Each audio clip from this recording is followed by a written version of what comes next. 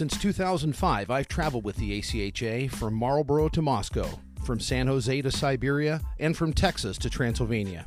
I'm Rusty McGibbon, and this is 5 Minute Major.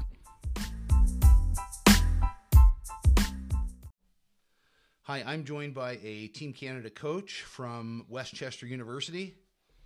Hi, Rusty. It's Geoffrey Beauparlant from Georgetown, Ontario. Jeff, you guys demonstrating an incredible character win, something that is almost worthy of a Disney movie there in day 3 of pool play. Coming from behind 4-2, you guys going up 2-0 early, and then being down 4-2 with about 5 to 6 minutes left there in the third period. What was the coaching message on the bench? When you're staring down the gun barrel of a day 3 loss. Most of the tournament's been kind of up and down for us, and that game kind of epitomized it a little bit. Like you said, we were up early and then down, and then came back to win it there with 3 in the last 5 minutes. But it wasn't even our messaging. It was the guys on the bench, and that's why Coach Mike selected the guys that we have is they all have great leadership skills, and they were the ones saying, we don't quit. There's no quitting us. We have to push through and find a way. So kudos to the boys in getting the job done. As a guy from Southern Ontario, I'm going to say genetically you should have been a Leafs fan, but that's okay. You're a Flyers fan. What does it mean to be able to stand on the bench wearing a Team Canada jacket and knowing that you're part of something special?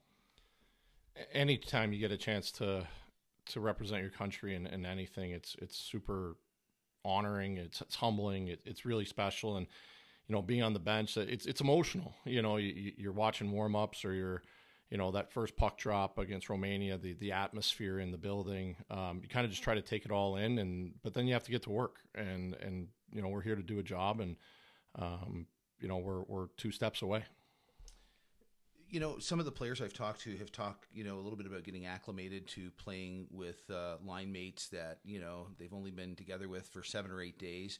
Do you feel from the coaching staff, because each one of you respectively is a head coach back at your own program, to kind of find your role, or do you feel that chemistry and responsibility has just come about quickly and organically? I think that Mike did a great job of kind of delineating the tasks and what we were responsible for early. Like you said, as 3 head coaches, everybody has their own style. I think we have a good chemistry in how we approach the games. We're all involved in decision making. It's not one guy just kind of dictating everything that's going on. And I think that's going to help us here in the semifinal tonight against Slovakia. You alluded to depth.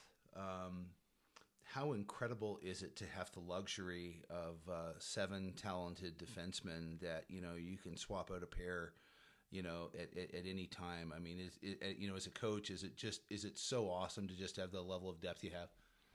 It's just the trust and confidence in them to be able to do the job and do any job. I think that regardless of the pair, we feel they can get the job done, and it's always nice to have guys that you can roll out in any situation.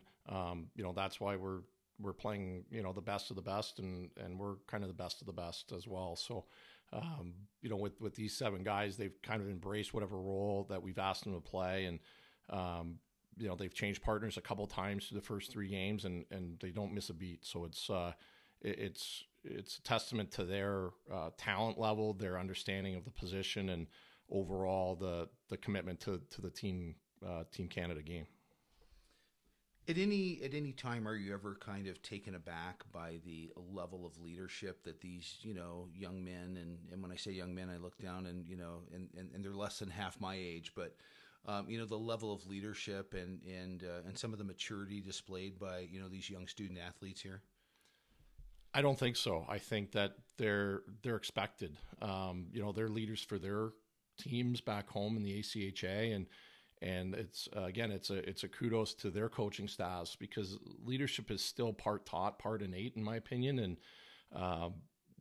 for them, whether it's Minot or Adrian or or any other program, guys have stepped up at different times to say something at the right time, and that takes experience, and that takes a know-how that is part, like I said, part coached, part born with, I think, and again, it's going to serve us well here in the medal rounds.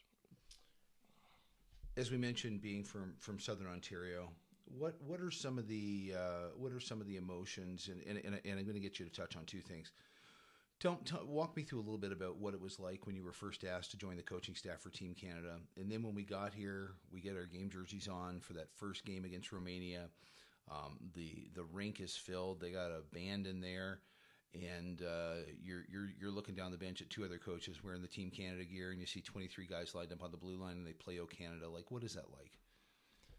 It's hard to describe. You watch it for so many years growing up. The different Team Canadas, whether it's the World Juniors, the Olympics, the IHF, and it's what brings our country together, I think. And then when you're part of it, you just know that, like I said, it's hard to describe the feeling. It's just one of pride, I think, is the best word I can come up with. You're just so proud of being Canadian, and it's like I said earlier, it's an honor to be a part of this. Whether emotionally or your school, that people that have supported your decision and have allowed you to take 10, 12 days away from home and to come to this, who would you like to thank?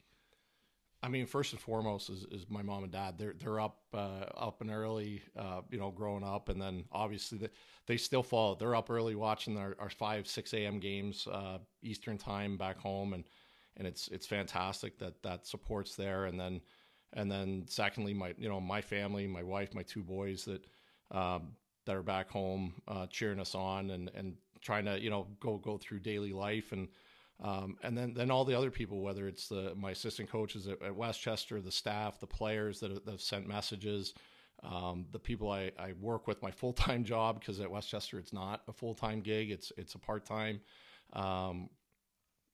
position, and my regular job in Philadelphia, the people there that have supported through this and understand the commitment and understand the importance of it to not just myself, but to the ACHA. And, there's just so many people, the staff for having me, the ACHA for all they've done. It's been a great trip, a great experience, one that I'll never forget. Well, Jeff, thanks so much for taking some time out for me, and want to wish you guys first, congratulations on making it to the semis, and best of luck in the next 2 days. And thanks for having me, Rasty. Thank you. Thanks for listening. This has been an ACHA Bar Down production.